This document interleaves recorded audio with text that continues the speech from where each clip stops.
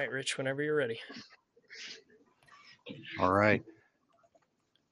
Brian, we need to stay calm. We need to stay calm, get our game faces on. Oh, are we live right now? Yes, we are live now. Oh my God. Welcome everybody to another episode of League One on the Rocks. My name is Rich. You can find me on Twitter at I'm Rich, but I'm not. Joined as always by Brian opposite me in the live stream here. Brian, how you doing? Oh, I'm doing pretty good. Hectic day, but we'll get through it somehow. And if you guys are watching over on the YouTube channel, you see that there's an extra face in the frame here. That's because we have a special guest tonight, North Carolina's head coach, John Bradford. How you doing, man?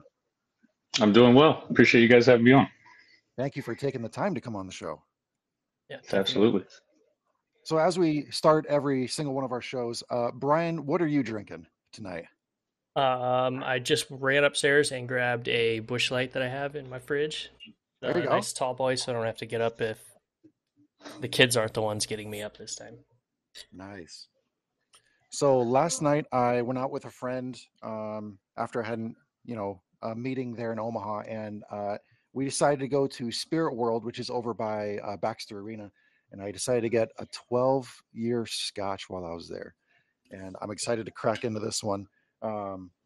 While I was there, he was trying to tell me or ask me which ones I've had and which ones I like. And I told him I like Glenlivet, 12. And I've had, I really like Elijah Craig as well. So he pointed out a couple bourbons. He pointed out a bit of Scotch and settled on this guy. So I'm going to break into this one. Very nice. Ooh, it smells good. Tim already with Ranting Blue Penguin Media saying corn can or no, it is not a corn can. And Alex Ashton, League One updater, saying Busch Light versus 12-year-old Scotch. Amazing. Yeah. The dichotomy is a little bit crazy. Now, John, to get into the interview here, I'm going to let Brian ask this one because he actually discovered this one, and I thought this was a good question. So I'm going to let him take over that one. Okay. Yeah. So, Coach, just going over your career here. You played college ball with the Furman Paladins from 1998 to 2001, and Greenville Triumph plays their home games now at Furman Stadium. So, is it kind of weird to see your alma mater be occupied by a opposing team? Yeah, I think it's kind of special actually. And when we were down there and played them, a month ago or whenever it was, had an opportunity to go out with Coach Allison, who's the Furman University men's head coach, who's still down there, and he's still coaching from the time that I was there as well. So it's pretty cool to be back on campus, and interesting that the Triumph is playing there, but it's a lovely place, Greenville, and obviously the Furman campus is lovely as well. So good. That's cool. And just announced just a couple hours ago, North Carolina FC forward Cole Frame was loaned to Rio Grande Valley in the championship for the remainder of the 2023 season. Can you give us some of your thoughts on that loan deal? Yeah, I mean, I think there's a lot of details that are in the loan deal that obviously weren't in the press release and that kind of thing. So, RGV specifically and their roster and their needs that they may have, and then looking at our roster and obviously trying to help our young players have opportunities for them and that kind of thing. And none of the financial specifics were disclosed in the release or whatever. But I know Cole's going to make the most of the opportunity. He's been down there for the last couple of weeks in training. And seems to be doing well. So we wish him the best. Very cool. And I think he's been a part of your club for a few years now. 20 years old. He's had 40 appearances with the League One club. I mean, man, that's quite a lot of appearances at such a young age. That's got to speak highly to the academy that you have set up down there. Yeah, I think so. I mean, Cole's a great example of a club product, where he started at a young age. I think he started as playing recreation in Castle, which was the former NCFC youth, as it turned into NCFC and everything, and spent all this time coming through the academy. He was in training with the first team when he was, 16, 17, and then signed at 18, and was a little bit more featured in the 2015 or 2021 season with the roster that we had in the move, initially to League One, and had some really promising appearances and that kind of thing. And but I think for him, and this kind of happens to every young player at some stage, you need to leave the environment that you've been in for so long, and for him to have been in the club for 15 years, and it's just crazy. So I think it's time to experience something else and get into a new environment, and kind of be out of the comforts of home, and out on your own and growing up a little bit for the first time. So excited to see, not just on the field but off the field, how Cole kind of takes this opportunity and runs with it. Cool. Very nice. And yeah, that kind of works right into another question. So you were the assistant coach and academy director for NCFC from 2006 to 2021. How big of an importance to you is building that academy system, and how important do you think it is to the league as a whole for these teams to be building sound academy systems to be able to bring homegrown players up and then bring them into the league? No, I think it's massive. First on the resume point, I think they've got it wrong. I started with Castle, former NCFC at 2006, but certainly wasn't the assistant coach for the pro team at that stage, and wasn't the academy director until 2013. But I think that's also kind of part of my evolution, which is parallel towards player development. For me, it's been coach development, and having the opportunity to kind of move up into different areas within the youth club, and then have opportunities in 2012 for the first time, coming in with the Carolina Railhawks at that time as kind of a assistant coach that would come in and pick up cones, and just observe and kind of see what the environment looked like, and try at that moment to initiate having more of our academy players starting to come into that environment. And then it's kind of taken years of advancement of getting it to the point that it's at now, where it's a staple of our professional club, is knowing that we have academy players that are coming into the training environment. We have opportunities for players that merit and earn opportunities to sign professional contracts. But I think what we want to stand for is opportunity and development. And I think, like you said, it's critical for clubs that want to have a long tenure, that want to have a long standing, to have a connected academy that's producing players year after year, and all that. And I think NCFC Youth is the largest youth club in the United States. I don't know if you guys know that, but it's 16,000 players in one youth club. And I think there's other ones that are affiliates that have locations in different states and that kind of stuff that are connected. But for us, we're the single largest. But why that's relevant is there's a massive foundation, but we have to make sure we're doing right by the top end players that are in that academy program.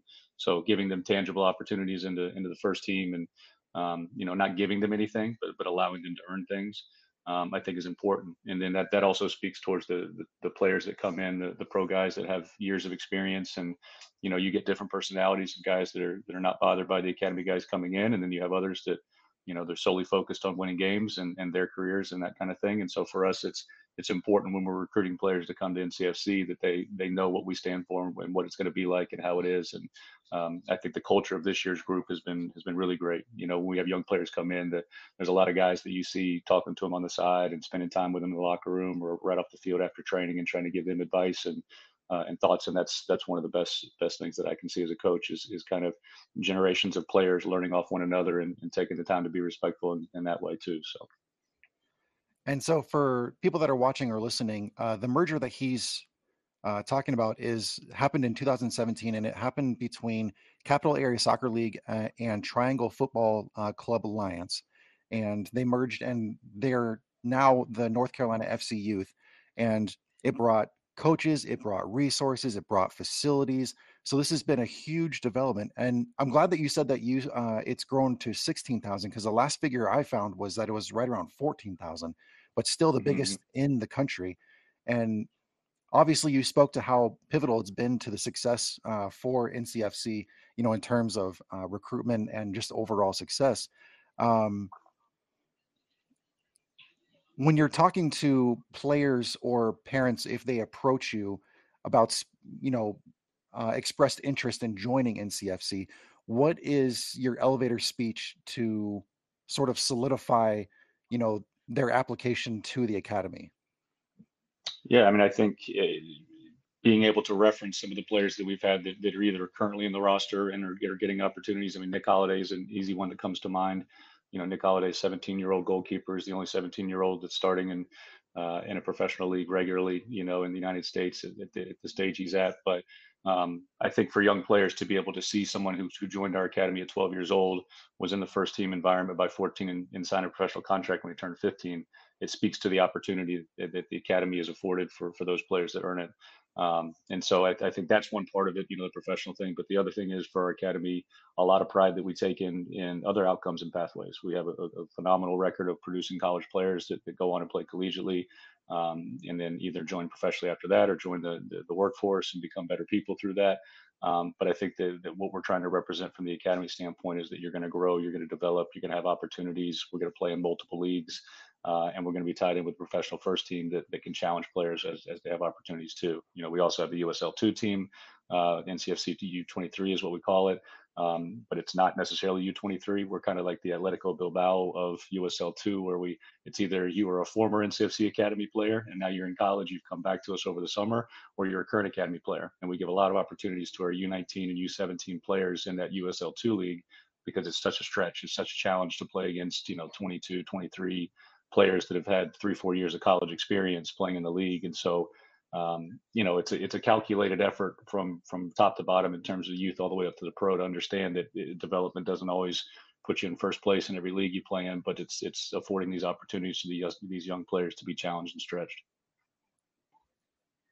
And Nick Holiday even had some, save of the week contenders even 2 years ago. I mean, if you're saying that he's, 17, 18 years old right now, I mean, this guy was getting save of the week nominations back when, he was learning how to drive a car. No, absolutely. And what we've tried to get away from him was in 2021, when he would get moments within games. Obviously we've kind of grown his numbers of matches that he's had over the last 3 years and everything, but we didn't want him facing, I think his first start at Chattanooga, he faced a record number of shots in the first game or something like that. I think it was like 17 shots or something crazy. And so we're going, okay, this is not exactly, the trial by fire immediately kind of thing to do. But, there's a lot to be said for a young man that can step into an environment and still be 15 years old and everything that comes with that. But face the challenges that he's had and grown with it, and his maturity has grown, his ability to understand what it means to be a part of a locker room versus just a young player that's happy to be there. But now there's a little bit more weight on his shoulders. But yeah, Nick is a special young man, and he's got a bright future ahead of him for sure.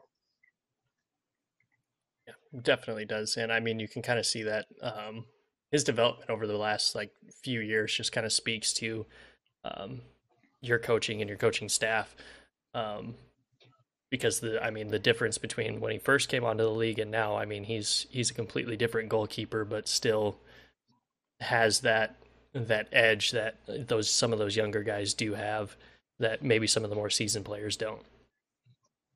No, I totally agree. And I think the biggest growth area we've seen with Nick, I think with young goalkeepers specifically, because it's such an individual position, right, within the team, you see the amount of pressure they get under, and then the ability just to clear the ball, go long almost every time. And that's kind of the safety response, right? But I think Nick has really grown in terms of the ball at his feet, and us being able to use him in possession buildup and making good choices, especially in transition and under pressure. And he's going to continue to get stuff wrong for sure. That's part of it. But I think where he is now to where he was a couple years ago, and I probably play a very small role in that. It's more Mike McGinty and the goalkeeping staff and his teammates and everybody else that's working with him, and the other goalkeepers, Tor Saunders and Trevor Mulqueen, that are with him, this year. And he's had great people with him over the last couple of years as well, that he's been able to learn from and everything. But yeah, it's fun to watch him. And like I said, bright future ahead. And he turns 18 in January of this coming year. And so kind of part of our obviously long-term plan for him is that there'll be a destination for him as he moves on. And, we don't want him playing at North Carolina FC and USL League One for 10 years. The idea is to get experience and opportunity, and then take the next kind of step in his pathway as things move on. And you've been a figment around that club for, like Brian said, since 2006. And there's a culture that's around North Carolina, and you've hinted at it, time and time again, in this interview, talking about growth and development, and growing from a youth player into a professional player and gaining that maturity. How difficult was it being a part of the staff that was implementing that culture, and how did you define what culture meant to you and the club? No, that's a good question. I mean, I think, in 2021, the club makes the decision to go from USL Championship to USL League One. It gives us an opportunity to further cement the connection between the academy and the first team, because the League One is, I think, suited our club more at that time, as we were trying to go towards more young players coming in. And so again, as you're recruiting players that are not at the 16, 17, 18-year-old, they might be the 24, 25, 26-year-old that really wants to use the professional season to hopefully move up into a higher league, or whatever it may be for them.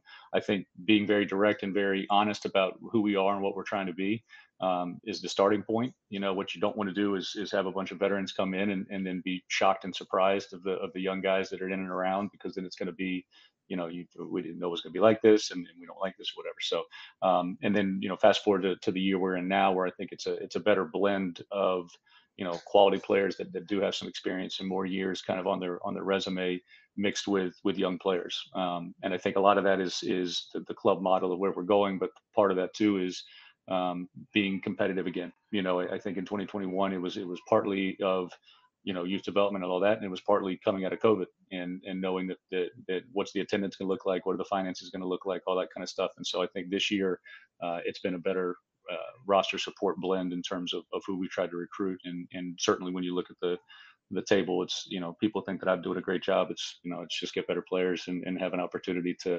have them grow and connect with one another and that kind of thing. So I think that's kind of the evolution of it, but just being direct and honest about who we are, and then just letting that mission kind of guide our daily activity. It's just knowing that whether it's in the academy and this is our mission and what we're trying to do, and playing players up. We've got players on our 13s that play up with the 15s, and it's the same premise of a player that's on the 19s that plays up with the first team. And so, you see this at every step of the kind of connection between the academy and the first team. And it's like you said, it kind of goes with the club's reputation and what we've tried to do. And I've tried to learn from so many great people, that I've worked with at NCFC since 2006, and kind of seeing as the U.S. soccer landscape evolves, whether it was the U.S. Soccer Development Academy and then different leagues and youth national teams and things that have kind of changed over the last 15 years. But our clubs just try to be able to be agile in that kind of landscape, but at the same time stay true to what mission we have for our players. So, but it's been really exciting, and I feel very fortunate to have the longevity I've had at this club, and I look forward to another 17 years. So, I mean, a part of building that culture that you guys are doing, obviously, there's going to be things that you have to do with the team to build that kind of bond together. Is there any activity that you favor as maybe your favorite team bonding activity? Yeah, I don't know. I mean, the guys spend a good amount of time, in and amongst each other. All of the player apartments are at the same place, and even the guys that have wives or whatever have chosen to kind of still be in that same complex, where they don't have to be. They could be at different places. But I think that speaks towards the group and what they like to do. As far as team bonding, I mean, I'm I think old school in the way that a nice team dinner at the beginning of preseason, get everybody together, and then find the moments where it's a good moment within this stretch of games or this stretch of the season to step off the field, get together in some kind of activity, and do something, whether that's a meal or whatever. But yeah, the other part of it is allowing the players to lead that. I think for me as a coach, having a voice in the right moments is extremely important to me. If you're the guy that's all the time, you're on them on the field, but then you're getting them together all the time off the field. Sometimes it's kind of overkill. And so for me, the organic ability to have the players know what it means when we're on the field inside the lines, this is what it's like. But when we're out, I think they all know that our staff is there for them in every way possible. But we also encourage them to set the culture for how it is, because the best locker rooms that I've been a part of are those where the players are genuinely interested in one another and spend time with each other off the field. And then that obviously plays its role in terms of what you see on the field. When you're in the locker room with the players, do they ever let you take control of the aux cable for the locker room music? No, they don't. And to be fair, we've got a lot of really quality DJs. So we've got our own little separate place that's right around the corner from the locker room. It's a little coach's office kind of thing. So every now and then we'll get our own music going, and there's a pretty drastic difference between what we're listening to and what I'm hearing in the locker room. So we're going to let them keep going with it. So, Coach, as far as this year, you guys have gotten off to a really hot start. And the difference between 2021 and this season, or excuse me, 2022 and this season, at first, let's see, I had it right here with me. Sorry about that. I had it written down at work, and let me find the exact numbers that I have. Okay, so for 2022, you guys started the season in your first 12 matches 5-2-5 with 18 goals allowed and a -1 goal differential. This season, you've started off 7-1-4 with 14 goals allowed and a +3 goal differential. And is that something, was this defense something that you emphasized coming into this season that has kind of propelled you off to this start that you guys are in right now, sitting in first place in the league? I think so. I mean, 100% in terms of what we identified, we wanted to go out and recruit and then, bringing those players in and that kind of thing. And so you look at that, and then part of that too is also who do you retain, from 2022 that were important pieces that are getting better and that kind of thing. And so, Gustavo Fernandez, Nelson Flores, Chris Lou Young were all part of the team last year, and you can see them growing and developing and getting better and that kind of thing. And then be very specific to bring in the players that we did, Dana Navarro, DJ Benton, David Garcia, came to us on trial at the beginning and did really well. And others, Max Flick was an important player that we brought back from last year as well. So I know I'm missing some guys, but, collectively in the back line, we feel like we've strengthened it, and we feel like, the hope is that the way that they defend and everything protects Nick, as a young goalkeeper who's developing and learning behind him. But also it gets a little bit contagious. And so, the conversations I was having with Mikey Maldonado, for example, who played a couple different positions for Madison and North Texas the year before.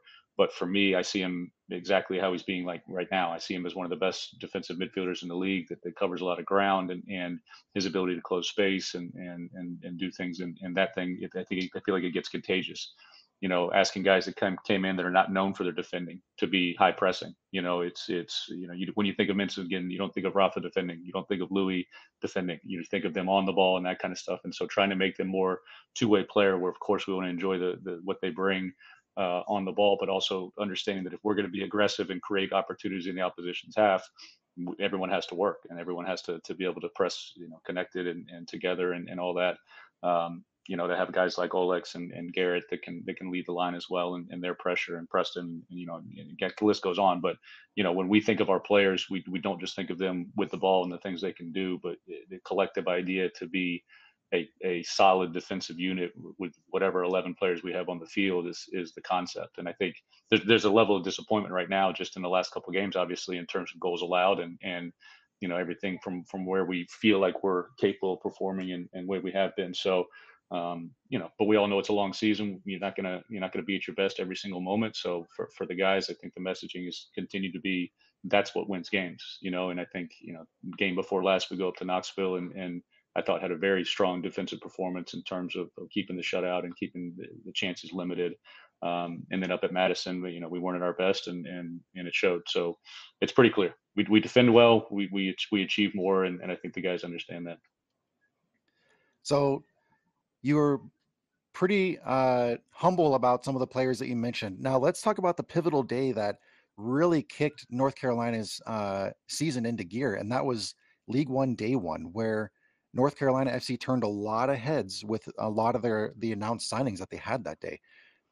How did the conversation go with club owner Steve Malik when you told him that you wanted to sign players like Luis Perez, Daniel Navarro, Shaq Adams, and then exercise the options on some of those other high-profile players, like you said, Olex Anderson, Shaq Adams, Nick Holiday, Nelson Flores Blanco, Christian Lou Young, Jane Cervania, Garrett McLaughlin. I mean, the list goes on and on. If you look at that list and you presented that proposal to the club owner, how did that conversation go?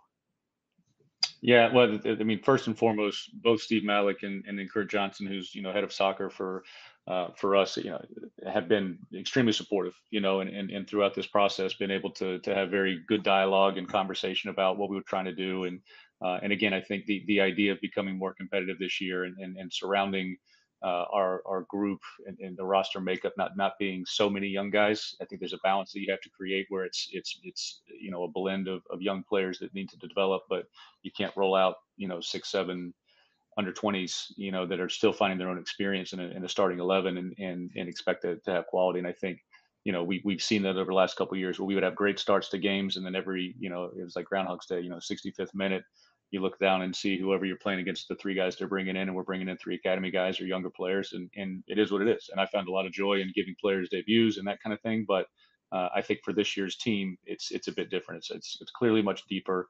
And sometimes these off-season builds kind of have domino effects that lend one player to want to come to us just based on one of his teammates or somebody he respects joining the group. And so the first thing was whose options do we exercise? And like you said, the list of quality players that come back, everybody kind of goes, okay, it's a good core. And then if I think Navarro was the first one that we signed. And then Danny's talking to me. He's like, I think we got a chance to get Rafa. If you want Rafa to come, I was like, yeah, I'd like Rafa to come.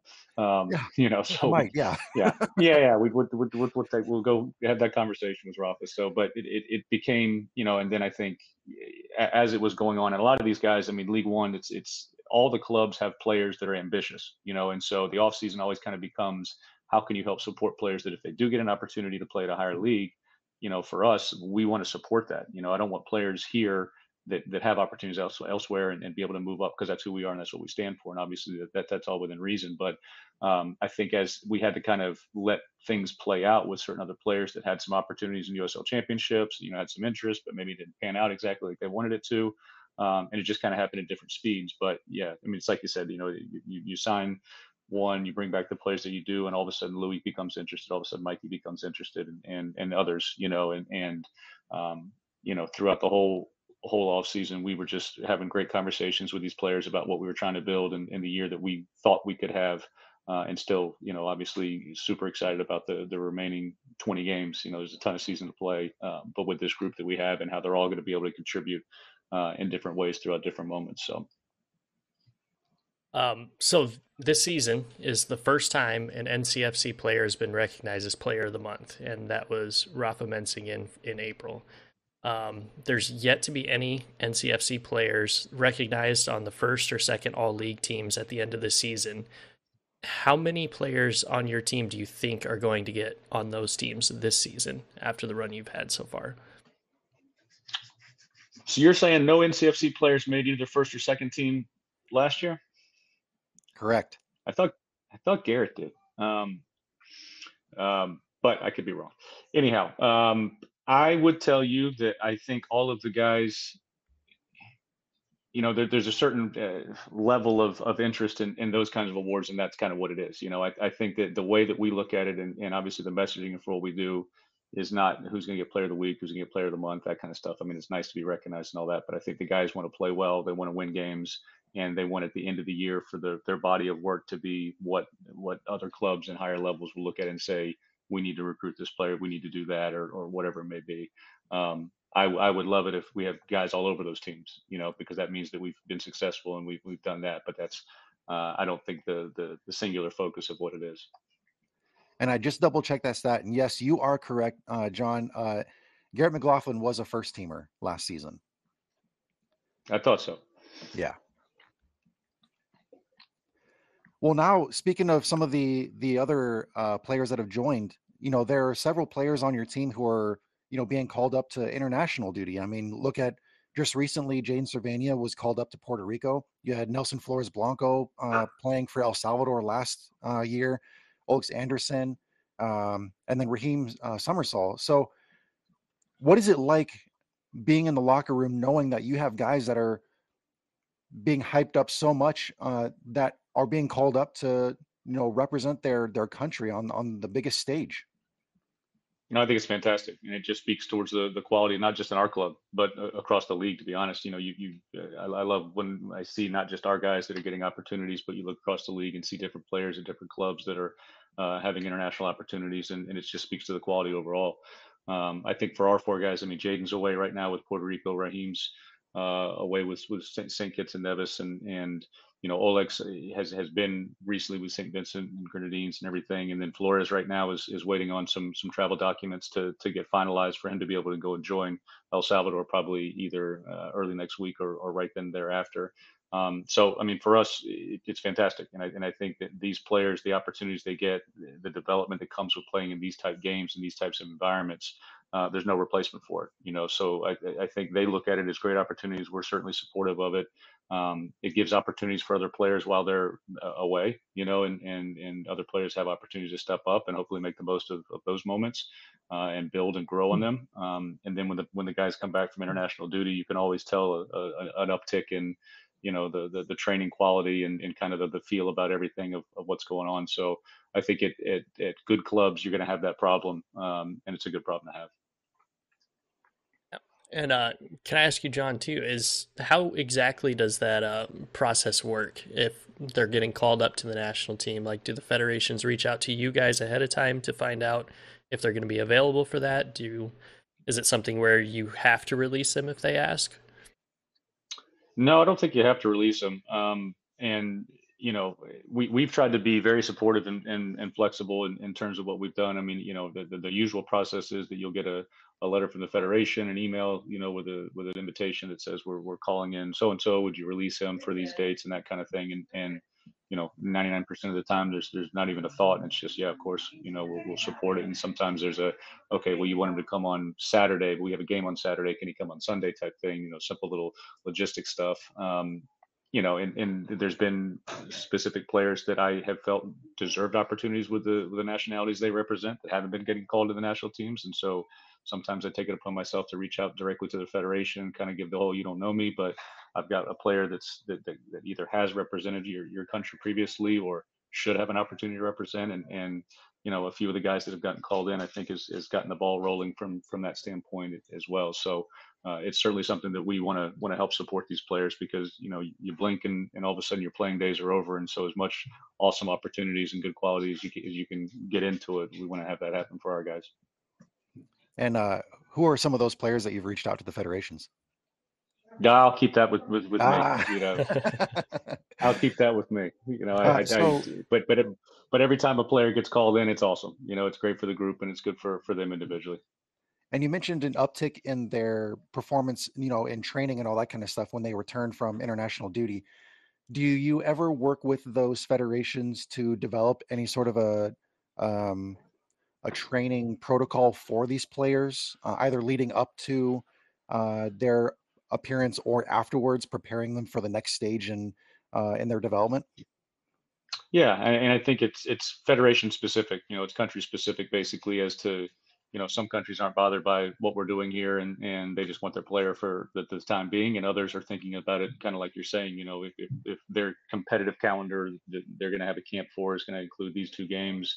How do we build into that, or how do we also manage minutes so that we're not putting a guy on a plane the next morning after having played 95 minutes or whatever it may be. So we can kind of talk through that with specific federations and figure it out.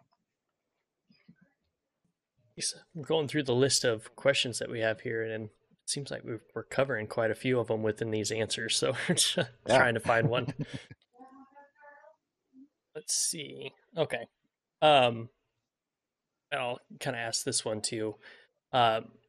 This time last season, NCFC was in 4th place, down from 2nd place in week 12. But by the end of the season, NCFC was sitting at the bottom of the table.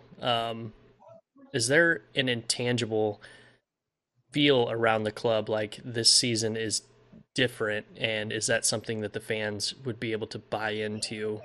And I guess just kind of a pitch as to why the fans should continue to believe, because obviously you guys are still doing a great job and you guys are getting it done on the field.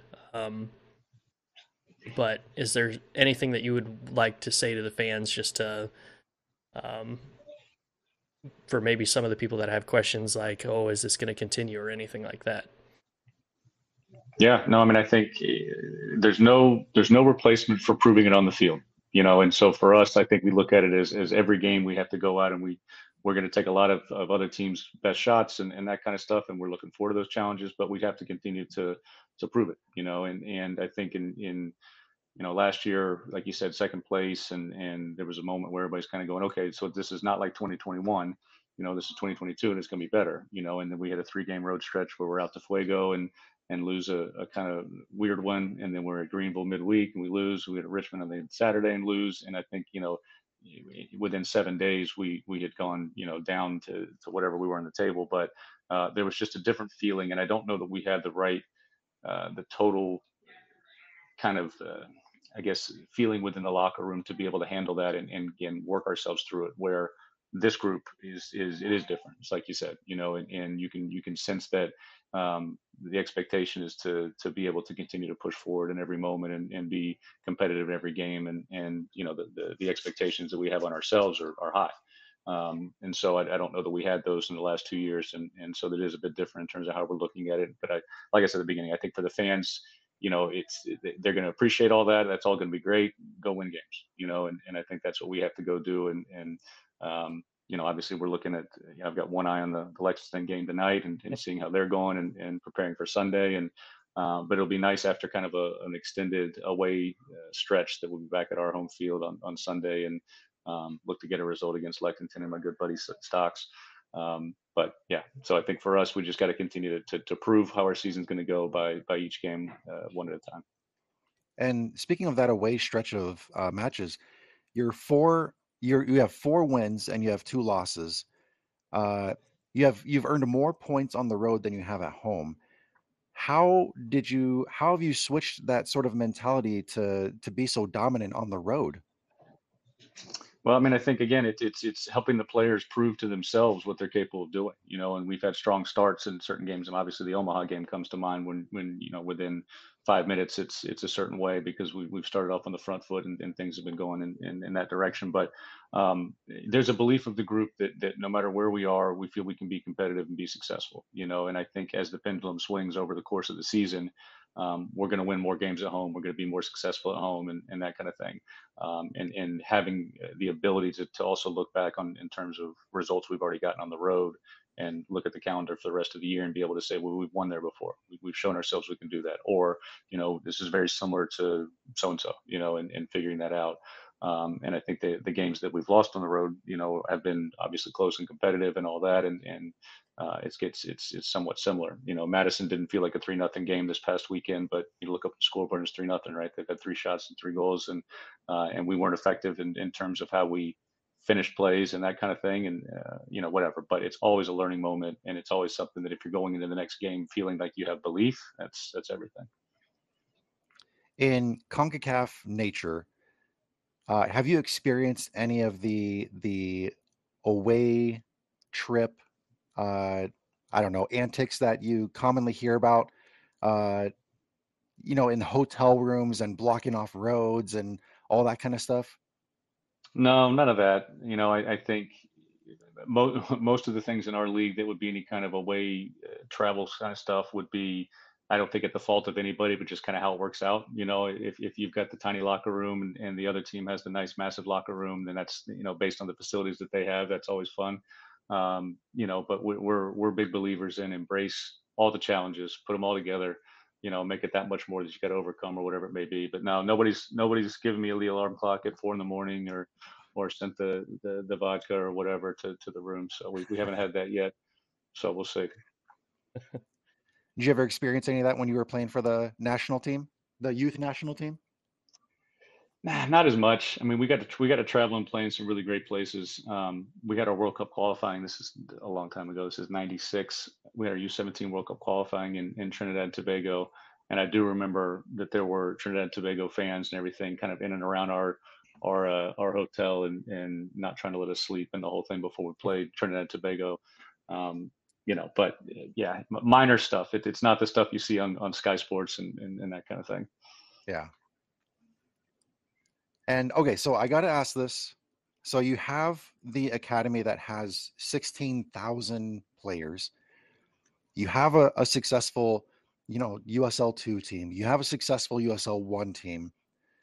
Are there any internal discussions of NCFC self-promoting back to USL Championship and maintaining a USL One club at the same time? Well, that's okay. Yeah, I mean that's kind of a two-part question. I think there's definitely internal dialogue about what the future of the club is, and I won't be specific because that's for our owners and front office to say. But it absolutely, there's a reason that the club made a movement to USL League One. I think there's a reason to stay in League One, but then there's also the opportunity to look at what we want the future to be for the club as well. So I think that's one, and absolutely, I think it's a club that's not closed-minded. It's not okay. We're just going to doing this, and we're not just thinking about the now. We're planning for the future, and when does that moment happen, and making sure that you're ready for whatever that transition is to whatever it becomes. To have a championship and a League One team, I don't know that. I mean, I've heard the idea before, but at the same time, I don't know that it's something that we would actually ever see. To pull that off would be interesting. And the fan base alone would be. You'd have to be very clear as to what each club was, what the purpose of each team was, right? This group's trying to win games, this group's trying to develop players, and what's the overlap between the two and that kind of thing. So it would be unique. It would be the first, right, that has a championship in League One under one umbrella, but Yep. I'm not sure. Yeah.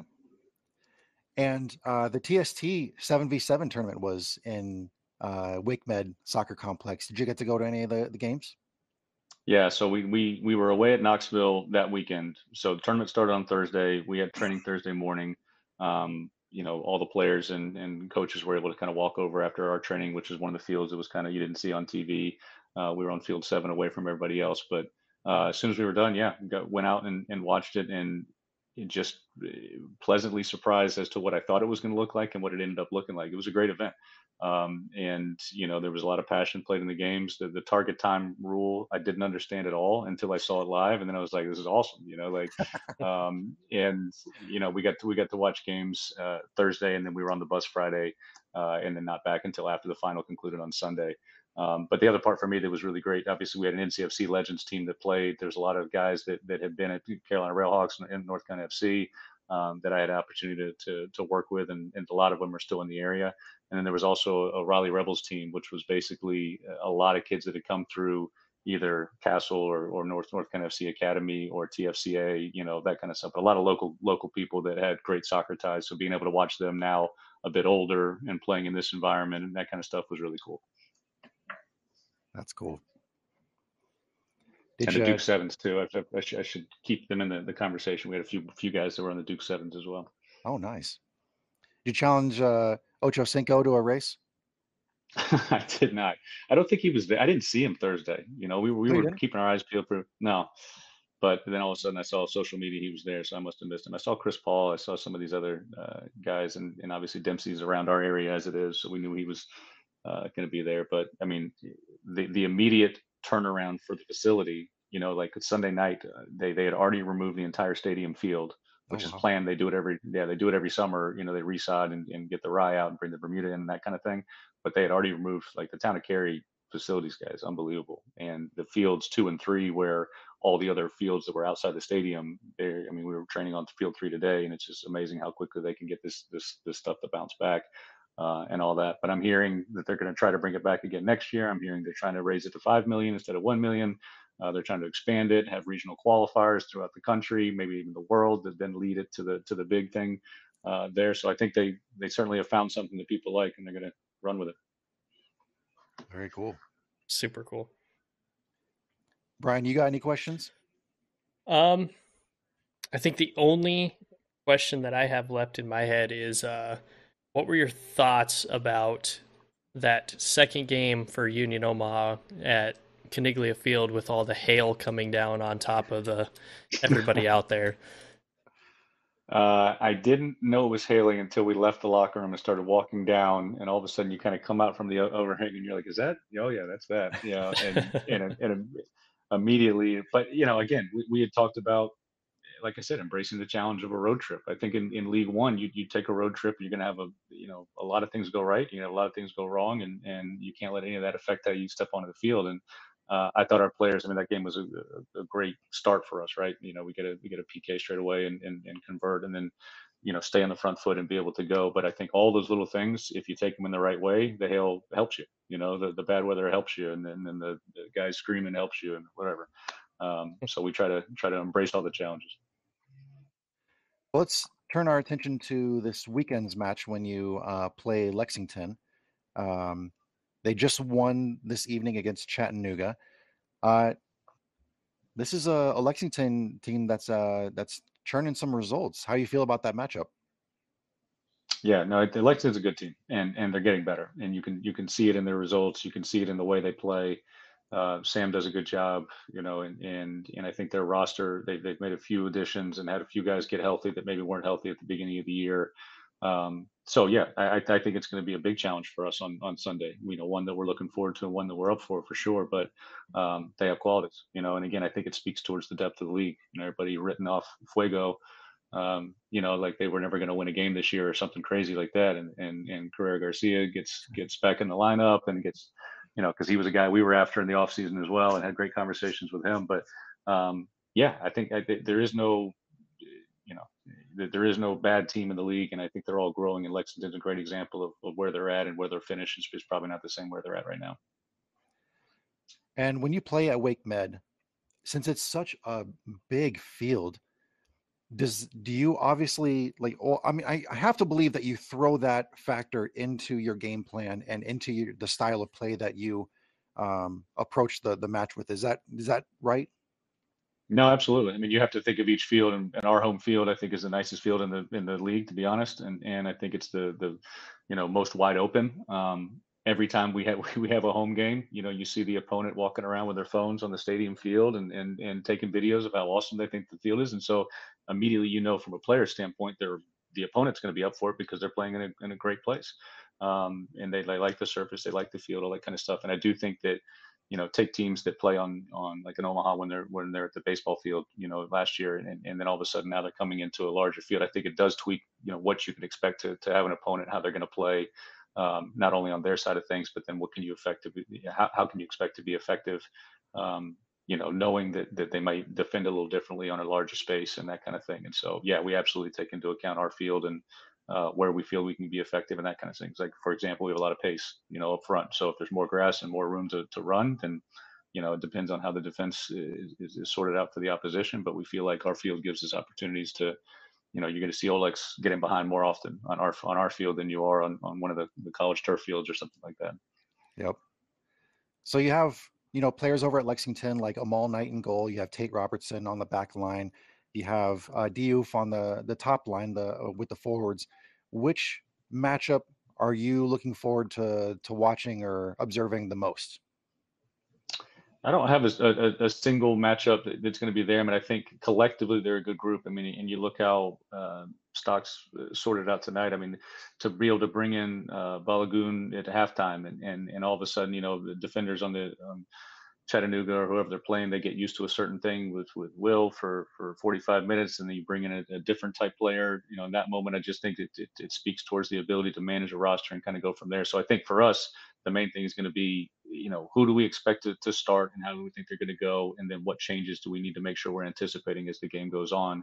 And so when I see their team sheet on Sunday at 2 p.m. before the 3 p.m. kickoff, we're immediately going to have an idea to say, okay, this is where we want to try to focus and be aware of, knowing that at any moment in the second half, these 3 changes could happen, and it'll affect how we need to be able to adjust and make sure we're prepared for that.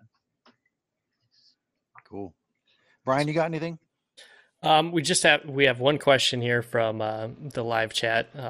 And John, feel free to answer it, or if you don't want to answer it, that's fine too. But Tim from Ranting Blue Penguin Media would like to know who your favorite non-NCFC player in League One to watch is. Oof, good question. Because I'm this is going to be a jaded answer, but because I'm such an NCFC guy, it's any of the former NCFC guys that are playing at different clubs. So I got a chance to see Robert Screen up at Madison this past weekend, and speak with him for a second. Got a chance to see Daniel Wu, who's came through our academy, who's playing that with Greenville Triumph. So anytime it's somebody that's either been in our environment from the academy standpoint or a former player, I got to see Sam Brotherton up at Madison. So I tend to root for the guys that I have a little bit of a connection with and all that. And all the guys that are leading the league and doing well, I hope they continue to do so, just not against us. That's fair. Good answer. Yeah. Well, John, thank you so much for taking time out of your busy day to sit down and chat with us for a bit. We really appreciate, you taking the time to be a part of this episode. Yeah. No, thank you guys so much for having me. Let me know if I can do anything in the future, and I'll keep watching and listening. Awesome. Thank you very much. All right. Thanks, Sean, and good luck the rest of the season. Yeah, good luck. Appreciate it, guys. Take care. You too. Whew, man, that was fun. It was a good interview. John is a good guy. And yeah, he's a good guy. You definitely got the NCFC answer there, which I think we were all kind of expecting. But yeah, that's completely fair. I'd probably say the exact same thing too. So, and I think we have said the same thing. I mean, when we talk about Tormenta, we talk about Otieno. When we talk about Richmond, we talk about Ani. I mean, and Molina. I mean, there are players, former Owls that are out there in the league that we still root for. Yeah, definitely. It's an inherent bias. Yeah, maybe a little bit. And Alex posting up in the chat's awesome work, guys. Thank you, Alex. I really appreciate it. Appreciate you. Love Alex. the fact that you're still sitting there watching us and listening to us. Man, that was a fun conversation. That was really good. Yeah, when he brought up the heckling in the stands, I purposely stayed a little bit quiet there. Because you were one of them. yeah, definitely was. I also loved what was it, like midway through you were just like, well, I mean, we're trying to find questions to ask you, but you've pretty much answered them all. Yeah, we looked through everything there, and I mean, his answers were really, really well thought out and really cohesive. So I mean, he just went over everything. I'm like looking here as he's talking, I'm looking down the outline, just like, nope, got that, nope, got that, nope, got that. Damn, he just answers everything without even having to be asked. I didn't even send him the outline either. Oh, perfect. Even better. So I don't know if anybody knows this, but he also appeared on a podcast called NC Soccer Show.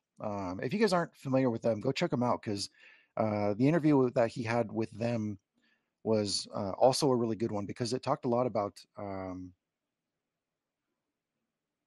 the mentality of his coaching style and how he approaches players and all that kind of stuff. It was a good one to listen to, and I mean, NC Soccer Show is a good one anyways. I've listened to several other episodes, and they do some good stuff over there. Mm-hmm. They definitely do. But yeah, man. I'm still sitting here like, man, that was fun. Good interview. Yeah, and thanks for everybody in the chat too. Michael, I know we didn't get to all of your stuff. I didn't really want to derail the conversation with John talking about Union Omaha stuff. So, but yeah, it is Union Omaha tonight. Union Omaha night tomorrow night at Warner for the baseball team. I will be there. I got to go get my third kit Pride jersey tomorrow, because they weren't open when I stopped there after work. At least they didn't look like they were, just because they had a game today. And apparently the Chasers are on a 7-game win streak, so hopefully they can continue that tomorrow. Cool. Michael Sharp also saying next Wednesday he's going to be back on track by winning with him attending, because when he attends Union Omaha matches in all competitions, 5 wins, 0 losses, and 1 draw. So, ooh, get that man season tickets, Michael. If you need tickets, just take mine. We need to stop get you mixing matches, because obviously in the stadium, you're the lucky Michael. piece here. We will get you in the stadium somehow, Michael. We need you there. That's awesome. And then Parliament needs more cowbell. I mean, if you've got a fever, that's the only way to get rid of it, is more cowbell. Yeah. The only prescription is more cowbell. Prescription. Yeah. What's that actor's name? Christopher Walken. Like Chris Walken. Yeah. Mm-hmm. Yep. And the fact that nobody else on that set could get through that entire thing without laughing Even better. The only two people that didn't laugh were Christopher Walken and Will Ferrell. Yeah. For me, it was when he was like doing his hip thrusts and his shirt was rising and his belly was just. Yes. Just the hair, like the assorted hair on it too. Just and the big I also giant loved curls. when he got what was it, Chris Parnell's face, and he was just like right up by the microphone. right up Yes. on the mic. So you guys didn't get this at the top half of the show, so now you get it at the bottom half. Exactly. Yeah. If you stuck around after the interview, you get our takes on Saturday Night Live sketches. See, if we'd have done this at the beginning of the episode, John would have looked around like, "Oh my God, what am I John doing would have here?" just, yeah, he probably Get me would have outta just here. disconnected. Yeah. Actually, guys, I gotta go. Sorry. Yeah. Alex says he's here for it. So awesome. Well, I didn't prepare any of the stuff for week 13. So, I mean, we can Yeah, just, I didn't really go through it too closely. So, but yeah. I think I found a cool stat. I kind of want to look into it a little bit more before I post anything. But if I do find it, I'll put it on our Twitter page. I thank you everybody for responding and retweeting and all that kind of stuff. The graphic that we posted, what was like Monday morning or something like that, with the buy your club or whatever. I'm glad we got a good response out of that. We got a lot of fun messages from it. I have another graphic that I'm going to be putting on this coming Monday. Bryan and I were talking about it before we recorded, and he thought it was a good idea. So I'm going to shoot him a first draft of it on Sunday, get his approval, and then we'll put it out there again on Monday morning. But yeah, aside from that, I mean, yeah, I didn't prepare any week 13 stuff. So No. yeah.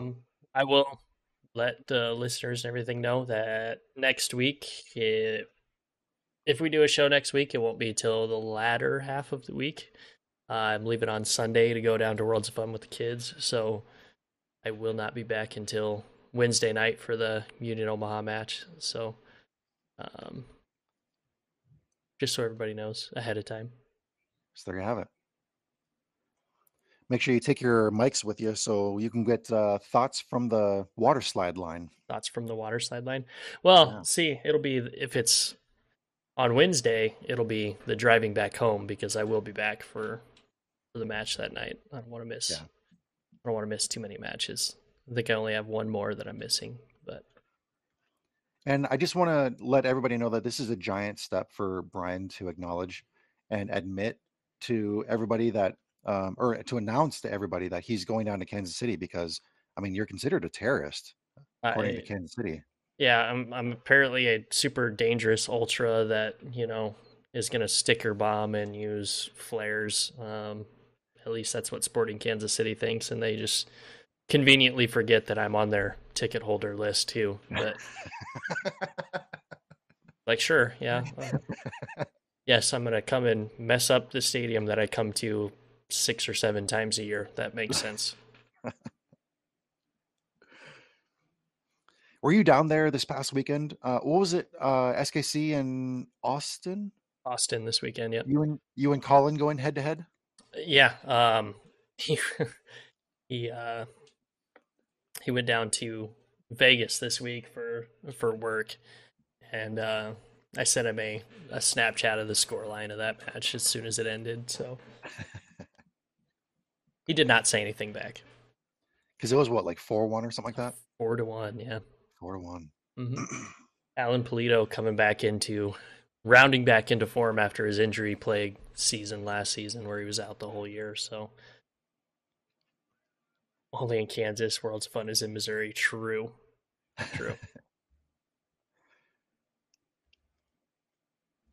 Yep. Well, nice. I got nothing else, man. I'm tapped out for that's stuff pretty tonight. much. That's it for me too, and it sounds like my kids are up. So yeah. Awesome. Well, Perfect. thank you everybody for watching and listening to the show. A big thank you to John for coming onto the show. Best of luck to him and North Carolina as they face Lexington this weekend. Tyler, you did not hear us say that. We're obviously going to be rooting for Lexington as well. We're dividing our allegiances here. I apologize, but thank you everybody. We had a great time tonight. Join us next week for another awesome show, and we'll continue lining up more interviews and bringing you more awesome content. Awesome.